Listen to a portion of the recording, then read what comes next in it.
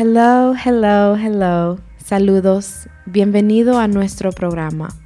Esta es su anfitriona, Celeste, y estás escuchando a Untitled Archives, un podcast que archiva las historias y legados de los Lawrencianos y gente del Valle de Merrimack.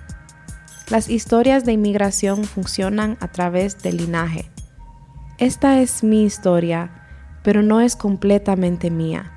Nos pertenece a nosotros. Mi historia de inmigración no comienza con la mía. Yo no estuviera aquí si no fuera porque mi padre sometió los papeles años antes de mi nacimiento. Elvis llegó a Lawrence en el 1990. Trabajó como zapatero en Santiago y cuando llegó por primera vez a Lawrence, se encontró trabajando como camarero en restaurantes. Él, junto con 6 de sus hermanos y algunas de las esposas, trabajaron en una fábrica de leather. Trabajaron overtime con tanta frecuencia que la empresa instaló una mini fábrica en uno de sus basements, en la misma casa de 3 pisos en que ellos vivían. Elvis me enseñó las habilidades de cómo sobrevivir como inmigrantes y cómo navegar a un mundo que no está hecho para mí, cómo salir adelante. Quizás como muchos padres piensa que él no haya hecho lo mejor, pero doy gracias por haber tenido a alguien como él a mi lado. Le presento esta conversación con mi padre, Elvis. Pa, Elvis, bienvenidos a nuestro show. Bienvenido. Cuéntame un poco sobre ti y tu vida. Háblame un poco de ti, de tus intereses. ¿Cómo era tu vida antes de llegar aquí a Lawrence? Mi vida era algo como en una edad de juventud, gozando el momento, como se dice la palabra. Uh-huh. Vivía una etapa de la vida que uno no pensaba en nada. Pensaba en el momento, no había estímulo de superarse. Uh-huh. No lo pensaba, no lo pensaba así. ¿En qué aspectos? De estudio o que había algo mejor de lo que yo estaba viviendo. Nunca lo sentí o lo palpé. Entonces, por eso cuando dicen una palabra que yo voy a gente de edad que me decía, no, y una de las palabras que yo veo que da con eso el diablo sabe, no por el diablo, sino por los años. Los años te llegan, yo mismo te lo he dicho a ti. No me discuta, deja que te llegue a tu edad. Tú lo vas a entender.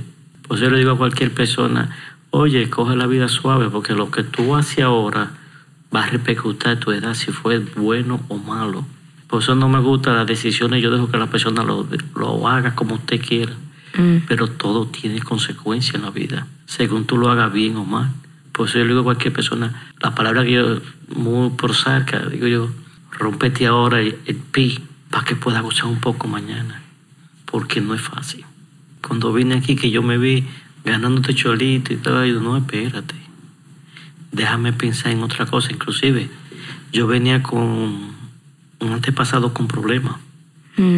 Identidad, estaba en las rumbas de vicio, como cualquier persona, marihuana. Yeah.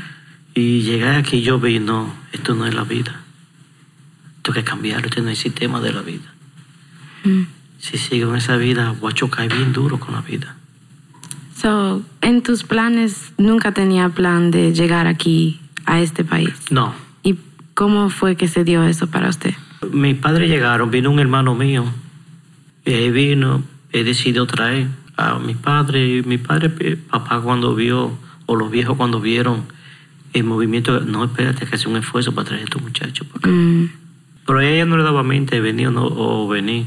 Por eso veo mucha gente que a veces dice, no, que yo estoy bien, y cuando están allá, no, yo estoy bien, no necesito ir para allá. Yo, ojalá que sea así.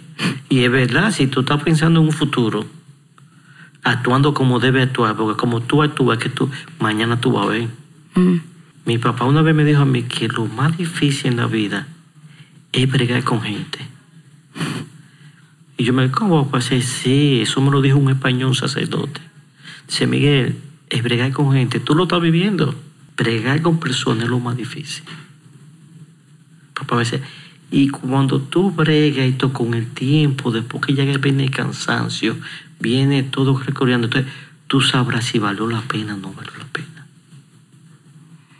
Y esos son los sacrificios. Cuando tú haces un sacrificio, se te ve, Celeste. Se nota. Porque no solamente que tú lo quieras ver lo más grande, solamente subir un escalón, ya tú has logrado. Un escalón. A veces queremos subir 20,000, pero con un escalón hubo un cambio. Yeah. Y es un proceso para llegar. Es un proceso. No, eso yo lo entiendo. Viene choque, viene baja. Ahí cae la teoría de la balanza, como se dice, que la vida es una balanza. El mantener una balanza no es fácil. Porque viene bueno y malo. Es tú sobrevivirla. Pero sí, yo recomiendo a cualquiera, actúa correctamente. Que los correctos son los triunfadores. Que está correctamente, viene mañana, sí. Porque a veces hay uno que dice que se duerma, se lo lleva la corriente. Yo digo que no.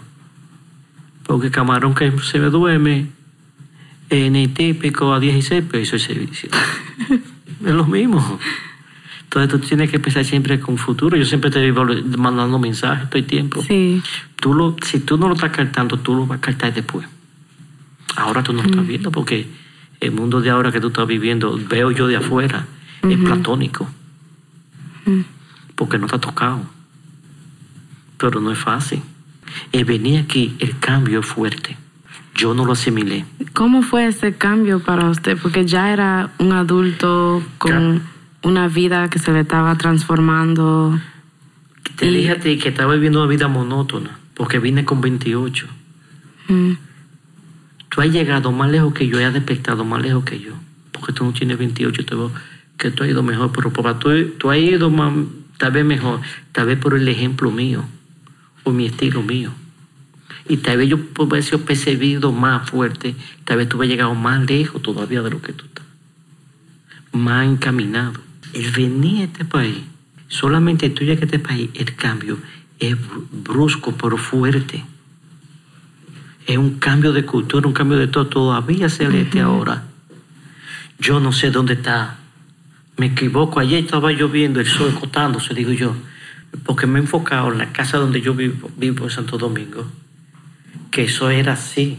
Y la tarde aquí, entonces aquí yo me desubico, yo voy acá, pero es para acá, no sé si es la carretera en medio del sitio. Digo yo, pero yo no me voy a poner, yo estoy claro, yo no me quiero poner loco, quisiera yo que ese fuera el problema mío. Para no ponerme loco, pero no me ha adaptado. ¿Todavía te sientes que no te ha adaptado? No me ha adaptado a sincronizar. Cuando tú estás donde tu tía, hace sol de tarde en el frente. No. Entonces, yo me pongo a ubicar la casa allá, entonces yo veo que eso viene así yo. Entonces la casa queda para allá, el frente, y eso me desubica. Y digo, no voy a ponerme loco por eso. Pero de que vi algo bonito cuando vinimos. ¿Y qué fue? La unión familiar que hubo. Porque yo he dicho que compartí era no en la casa, no nos mudamos, no alquilamos. ¿Dónde fue? Llegamos a una casa en los Jancos por ahí. Después nos mudamos a la Lowe. Y en la casa tenía que ver más de 20 personas. ¿En un apartamento? Y lo bien que nos llevaba, todito. Nos confraternizamos todo, que tú, parte de lo que tú ves, que yo saco la basura, que digo, oye, porque todo el mundo nos repartimos todo el movimiento en la casa. Y las responsabilidades. Las responsabilidades. Yo me recuerdo que había cuando vine, había una recesión económica. Y yo agarraba, Celeste, agarraba una funda. Yo vi que una lata daba en una botella 5 centavos. Yo no andaba recogiendo lata, pero si la veía la cogía. Pues no andaba recogiendo lata. Y reunía, cuando había 20 iba y la cambiaba. Pero mira lo que yo traía. Déjame tirar una jabón para bañarse. Déjame llevar déjame llevar pasta de dientes. Era algo. Y cuando ya tenía no mucho, yo tenía esa costumbre desde Santo Domingo. Yo lo tenía. Sí. Ya tenía ese hábito. Yo no me quedaba con dinero, siempre metía reserva. Y cuando venía a ver, cuando a veces salía que me llevaba algo extra, iba a una bodega o algo a comprar cosas para fritura como pata de puerco, el mondongo de puerco, eso, toda esa víscera.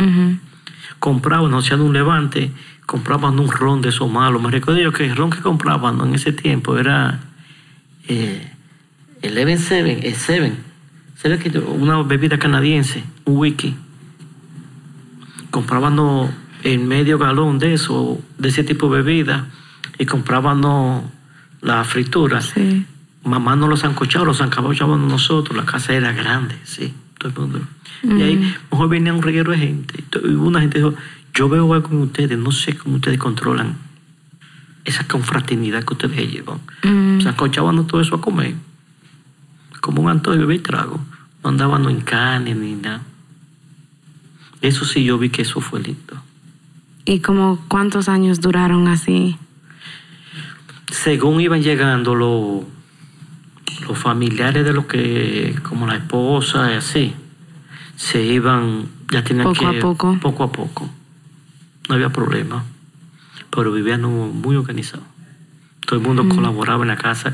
Que yo me recuerdo que se aparecía Memo. Memo era el encargado los domingos, tempranito, hacía una empaquetada bien grande de desayuno. ¿Los domingos? Los domingos. Traía el pan de la Trípoli, un pan largo. Y así sucesivamente. Otros días, Gillo a veces cocinaba, yo no cocinaba. No tenía dominio. Yo vine a cocinar después que nació Sammy, porque yo comencé a primero paso. Pero me preocupaba en la casa que fregaba, que organizaba, que hacía esto, que había que lavar. Yo haciendo todo. Todito nos llevábamos bien. En familia.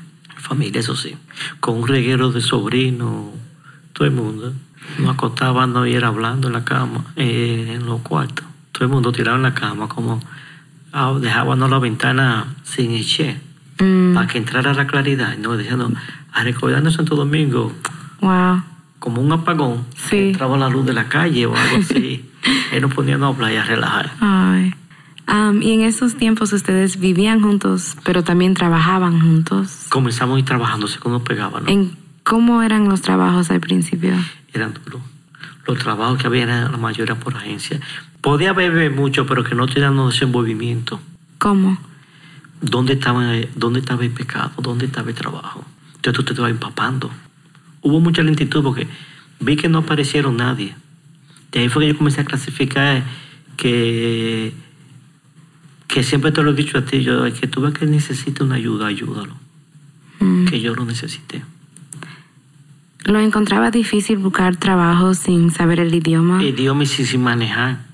Y sin saber manejar, ni saber dónde está. Tú me decías, están cogiendo en tal sitio. El sitio me quedaba en el aire. Ni movimiento de coger una guagua. Después me mover en esta guagua. Todo eso fue, creo que se vivió, pero fue lindo. Nos la gozamos mucho. ¿Cuál fue su primer trabajo aquí en este país? En un restaurante, lavar el plato. DJ. Y usted también vino con su experiencia sabiendo cómo coser y trabajando como zapatero. ¿Cómo fue que llegó a trabajar en esa factoría? Alejandro, me recuerdo que un familiar de nosotros, creo que fue China, fue a llevar a la mamá a un sitio que estaban cogiendo cosedores en una factoría de hacer codelede. Y Alejandro se pegó. Pues yo voy para allá a China, Alejandro dice que para andar. Cuando Alejandro llegó a la factoría, que la mamá la vieron, parece que le dieron el tren, no sé si la cogían, no sé exactamente. La cosa fue que Alejandro vio, no, pero que esto es lo mío. Alejandro le decía al dueño, pero yo sé cortar. El intérprete dijo, ¿qué? Yo sí, yo esto y esto y esto. Y es verdad, el dueño lo oyó, el dueño hablaba español, un portugués. Y usted corta, sí, pero en otro estilo. Pues yo no he cortado eso, pero yo sé cortar. Yo sé de piel. Y el dueño dijo, pues ponte a ver. Cuando le vi, pues te queda. Y entonces a la mamá de China, no sé si la cogían o no la cogían, pero Alejandro quedó agarrado en el trabajo. Y de ahí de Aleando, entonces se dio tiempo para entrar. El segundo que entró fui yo. Ok. Pero no entré a coser. ¿Cómo entraste? Era que se necesitaba hacer un trabajo a la piel cuando llegaban de la factoría entera, untarle una grasa. Para que esa piel, cuando hicieran loco, le caiga agua, ruede. Ok. No empapara. Y cuando yo llego a esa factoría, viví una experiencia bien fuerte. Y estoy en la pie, en una mesa grande, untando mi grasa. Estoy ahí untando grasa. El trabajo se afloja, los dueños salen como a una feria a vender, como estos de Daytona, esos sitios de motorita. Ellos salieron y se fueron. Yo estoy allá, el trabajo se afloja. La que está encargada no me dijo que no viniera mañana porque no había trabajo para mí. Estaba flojo. Pero como era un href, me llevaron. Sí, tú no podías venir, tú me excusas, yo no te dije nada, pero me jaló aparte. Mira, hazme favor, mira, tú me excusas.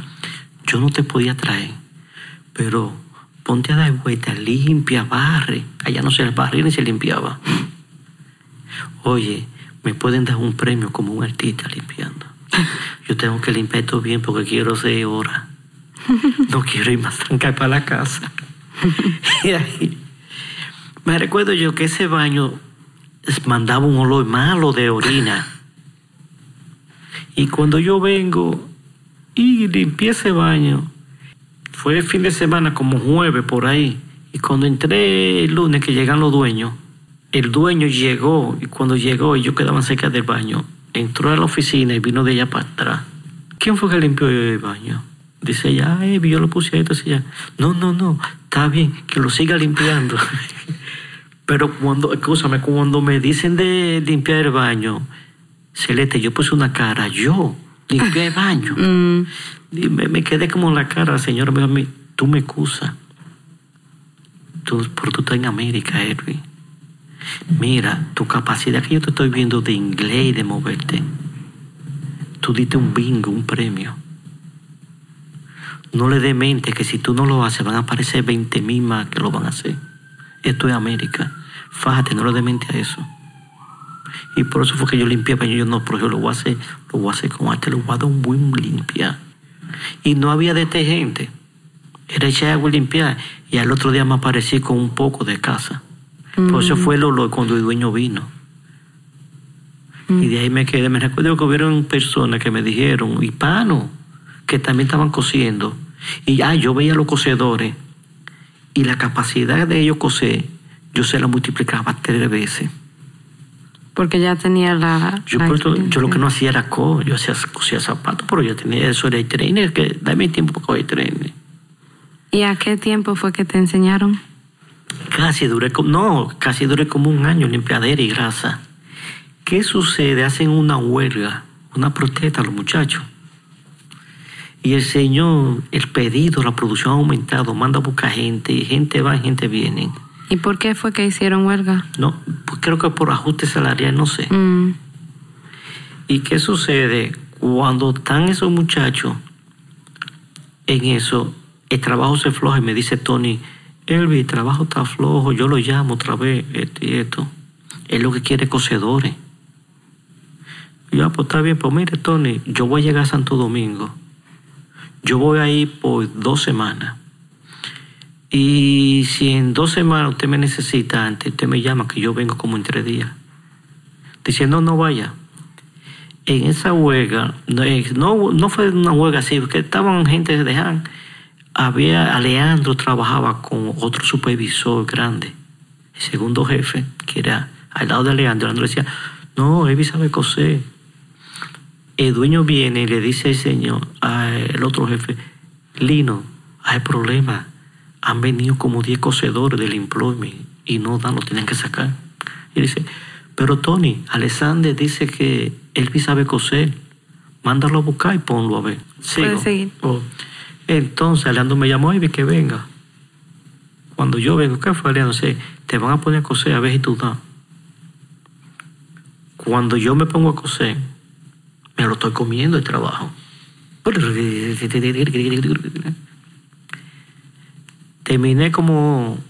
Comencé como miércoles, los dueños no estaban para feria vendiendo.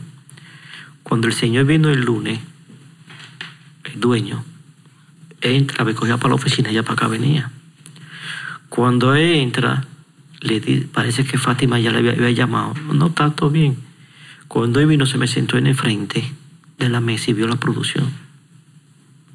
Bien, sorry, excúsame que te tuve casi un año limpiando el piso y moviendo utility. Pero tú sabes coser más de los que estaban sentados ahí. Di que hay más hermanos tuyos que saben coser, sí. Mándalo a top, que vengan top acá. Y de ahí arrancamos todo el mundo. Así fue. Sí. ¿Cuántos años duraste trabajando ahí? Yo duré como 17 por ahí. ¿Y después de eso qué has podido hacer? Ya con mi experiencia, ahí vino Samuel, nació y tú. Yo me dediqué más, no quería buscar dinero, quería buscar era más orientación para poder orientar a ustedes, cuidarlo. Yo ve que yo tomamos decisión. Yo ve que no vamos a caer atrás de dinero, vamos a resolver con problemas para darle. No quiero que los hijos me estén yendo a cuidado ni nada de eso. Vamos a dedicarnos para que ellos puedan adelantar un poco. Yo ve que yo me quedé en escuela, tú te quedaste, vamos a ver si estos muchachos suben más para arriba. Si nos dedicamos a buscar dinero, va a ser más problemático. Porque parte del idioma y todo eso, los trabajos que nos va a tocar va a ser romperte. Digo, no estoy en eso. Ya yo tengo tantos años de edad y tú también, uno viene tropeado. Uno viene durmiendo en una cama hasta 3 y 2. Ya ahora vamos a estar tranquilos. ¿Cómo fue ese cambio para usted en este país? A poder ver esa diferencia en cómo se crió en su familia y después cómo pudiste criar una familia. Porque aquí había más orientación, yo vi más orientación de información que modelo. Yo de antes yo pensaba era vivir el momento. No tenía esperanza para mañana. Tal vez si lo hubiese hecho allá pensando como debía haber pensado, también me había ido bien. Pero tenía siempre visión. Yo tenía siempre mi visión. Pero estaba estancada, tal vez por alrededor de las amistades que tenía. O yo, Haragán, nadie me estimulaba, que yo me estimulé. Y más cuando usted nació, usted fue parte de eso. Yo espérate, esto es diferente. No me llevé como, digamos, algunos padres, de que ellos van a hacer lo que yo no fui. No. Yo quiero dejarle un poquito mejor de estilo a mi capacidad. Tampoco me voy a matar mucho, pero le voy a dar un chin más a ellos. Y yo puedo decir que tú lo has hecho. Sí. Yo ve que yo lo entregamos. Yo me lo gozo, yo pensé en ti. Digo yo que vi un programa de televisión antes yo venía aquí, que vi el papá con los niños, yo, coño, Areli, mira, eso me recordó a Celeste y los muchachos que nos entregamos. Areli, sí, mucha gente lo ha comentado, que tú y Celeste, tú y Yubeki dedican mucho tiempo a sus hijos. Yo sí. Tú mismo lo viviste. Yo iba a los secunjados, los rompecabezas. Iba a los secunjados, me lo vendían a 10, a 25 cheles, a 15. Yo lo compraba, usaba, iba y lo llevaba en la casa, a la sala, nos poníamos todo el mundo los niños. Con los 2 niños, la mujer y yo. A jugar con ellos paché, todos los juegos, todas las cosas de entretenimiento y televisor era lo que yo decía que se iba a ver. Y eso estaba dando. Ya yo iba seco y iba a buscar. Y yo, mira, Ney, entonces, no, llévatelo y tráelo. Y ya no me lo vendí. Porque después que ellos lo usaban, que ya lo dominaban, yo lo llevaba para atrás. Y usted, de donación. Entonces la señora vio y decía, no, llévatelo y tráelo para atrás. Porque tú estás haciendo algo bueno.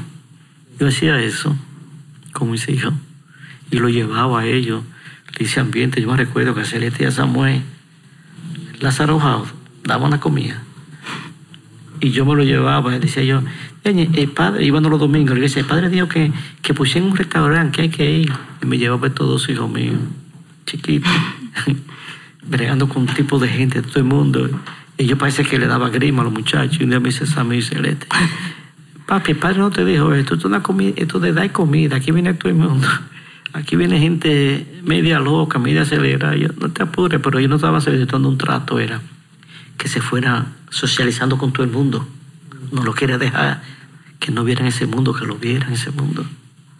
A veces cogíamos para allá a comer, pues a veces salíamos, di que hacer un paseo, y yo, a pasear, vámonos para Newburyport. Para allá había secujado, para allá había andadera en el downtown. Ese era el ambiente que nos daban, nos metían en una pizzería, o iba a un marque, compraban un pollo, compraban todo lo tiraría, no iban a un parque, allá no tiraban ahí ni suelo, todo el mundo a comer. Venían la tardecita, gozaban mis hijos y lo ponían a jugar. Porque yo decía, yo ve que si nos vamos a los ambientes de aquí, nos va a salir caro. Y el ingreso que tengamos es para vivir una vida, para dedicárselo a ellos.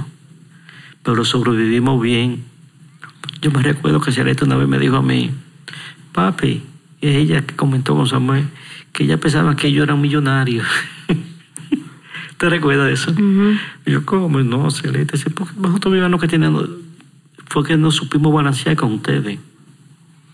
Yo agarraba para este tiempo la ropa que yo comenzaba a comprar, si salía no pasé allá, yo no, la ropa se va a comprar era de verano que viene, a comprársela un poco más grande, para equilibrar el equilibrio económico de la casa.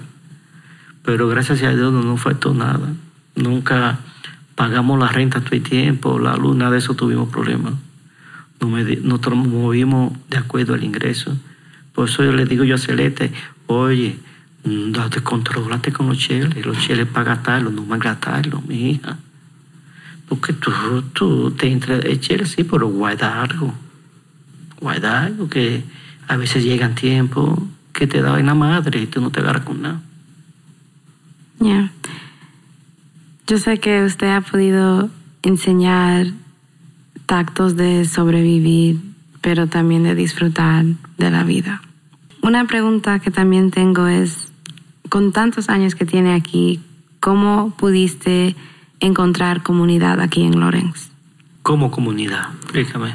La comunidad a tu alrededor, fuera de los miembros de tu familia, pero también los recursos que hay aquí en la comunidad, espacios aquí en la ciudad que han podido ser espacios para ti.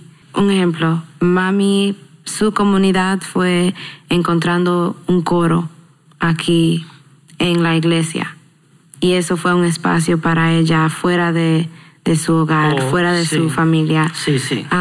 Ella también ha mencionado las clases de inglés y las amistades que ella había encontrado ahí. Para ti, yo sé que un gran aspecto de comunidad fue tu familia, pero fuera de eso, ¿cómo pudiste encontrar? Yo casi no hice mucho ambiente de fuera.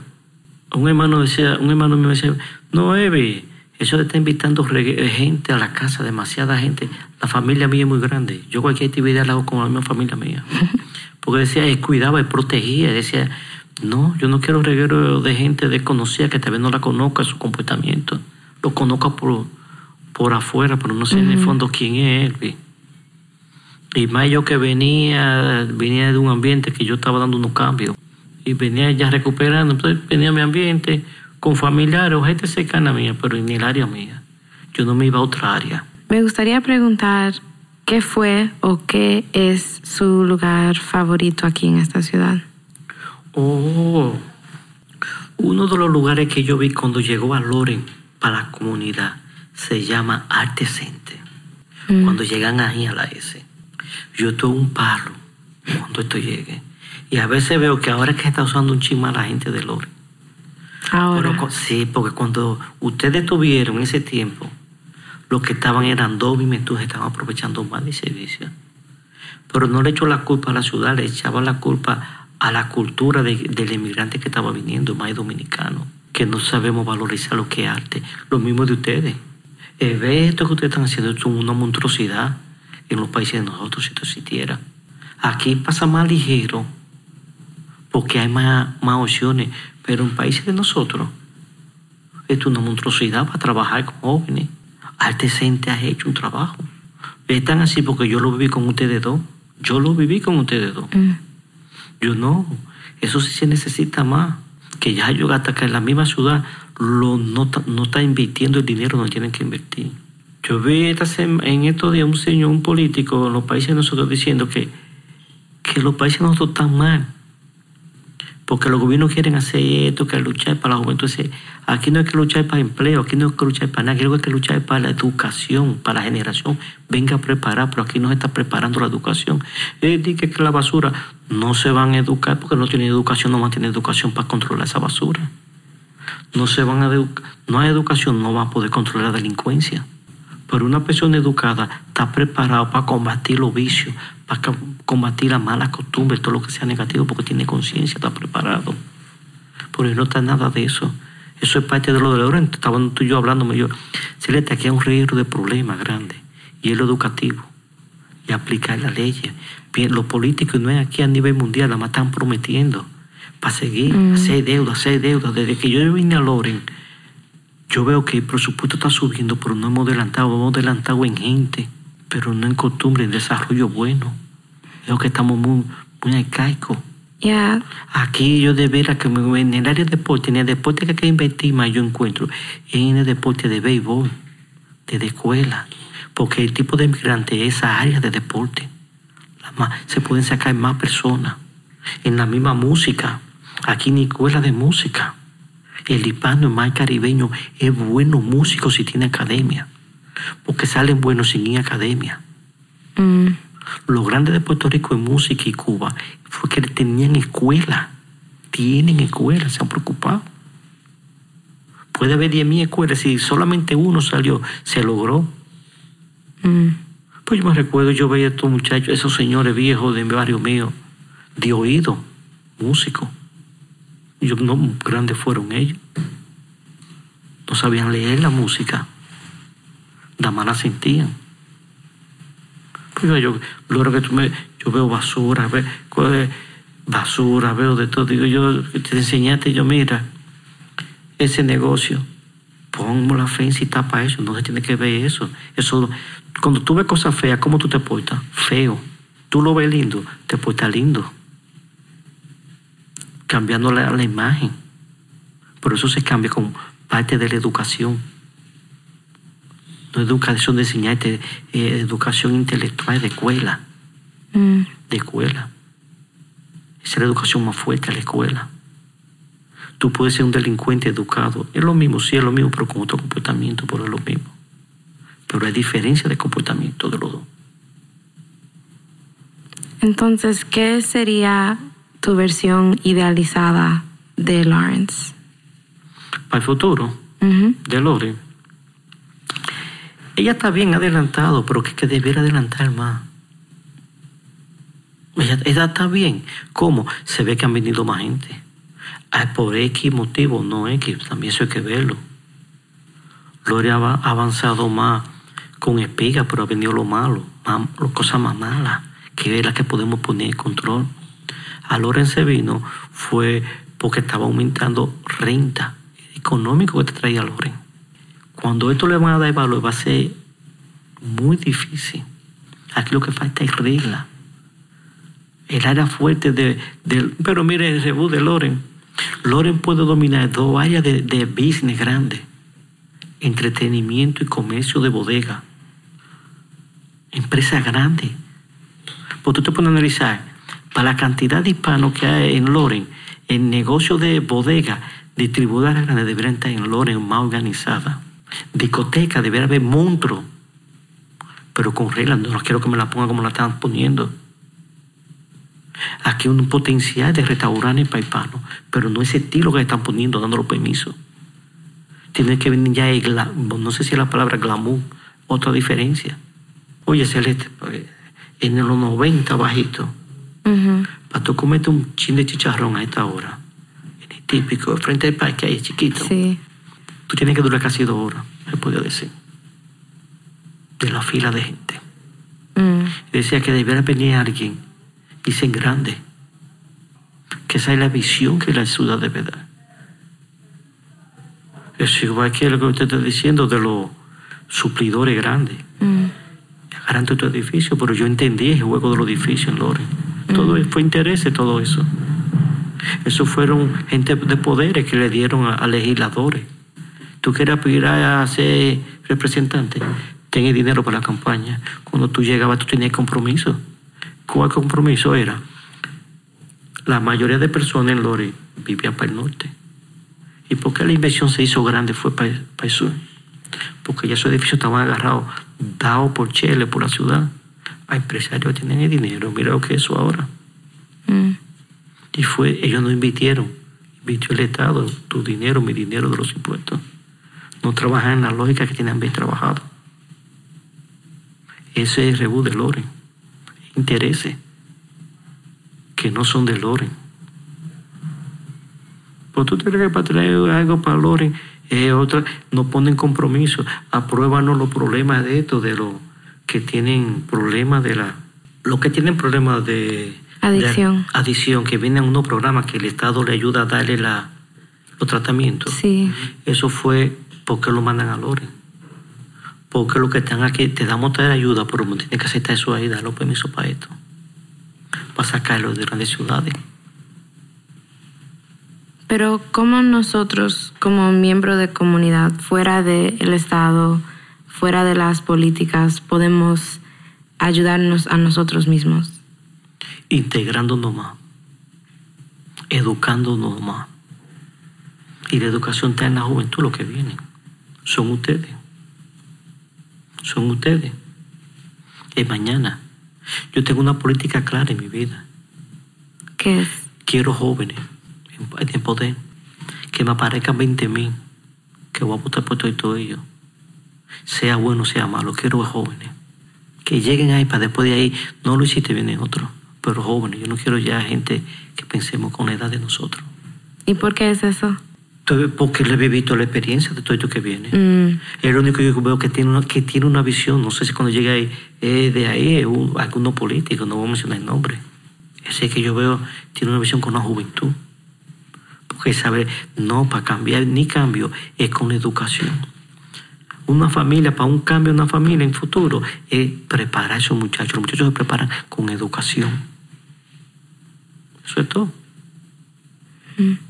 Pues tú te crees que eso es lo que está pasando en la high school. Eso lo han dejado de controlar porque no quiere que nadie desarrolle ahí. Yeah. Por eso es una sencillez. El problema que hay es una sencillez. Que lo veo yo.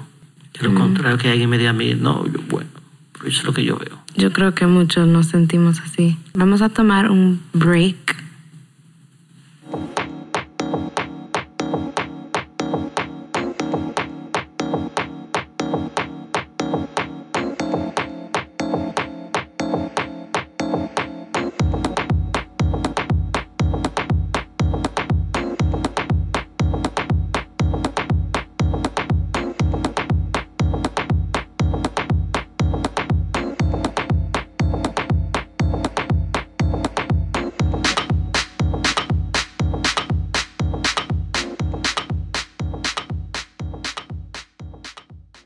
Le pedimos que trajera fotos para nuestros archivos.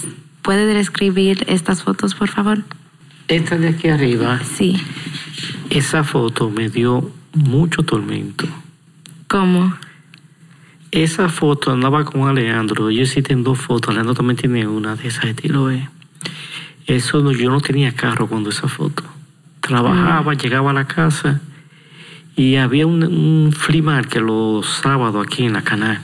Sí. Frente a la corte.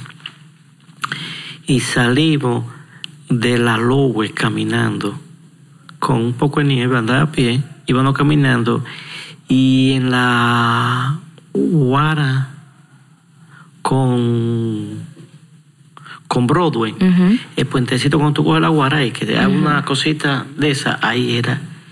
Y esa foto yo la vi, hay 2 o 3, faltan más fotos de ese sitio. Yo me acá, bro.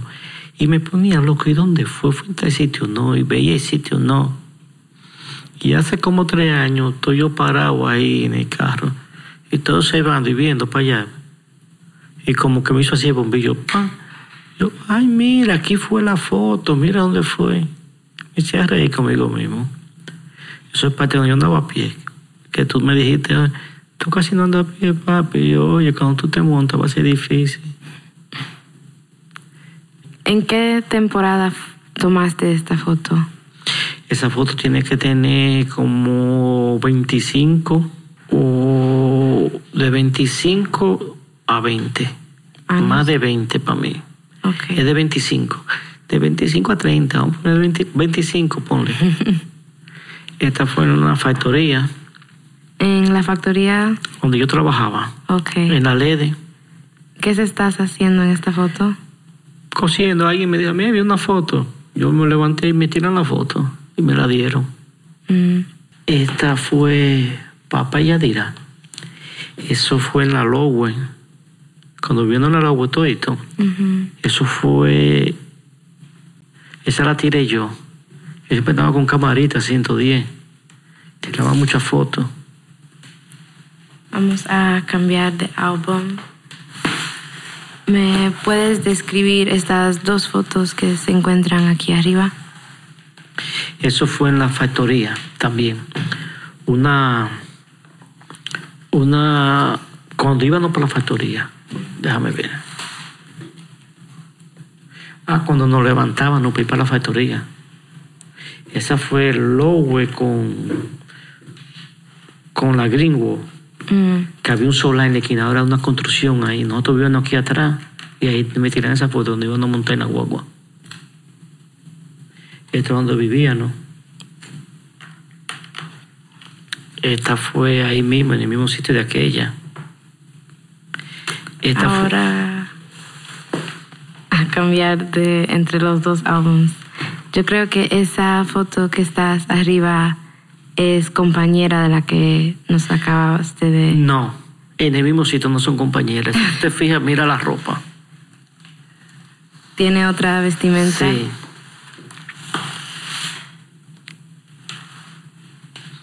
Esta foto que yo te estoy diciendo, siempre andaba con una cámara 110, ese era el hobby mío. Cuando llegué a Estados Unidos, yo con mi camarita. Había que revelar la foto. Sí. En la Broadway, en la placita. Ese era el único sitio que revelaban. En ese tiempo. Podía haber más, pero para el hispano era que se movía todo. Esa es la misma plaza donde queda Caribbean ahora. Donde hay un dentista ahora en la esquinita ahí. Donde está la tambora o la guira. En esa, frente a Burger King, en la esquinita. Ok. En la esquinita, sí. Y la última que le voy a pedir que me describa es esta aquí.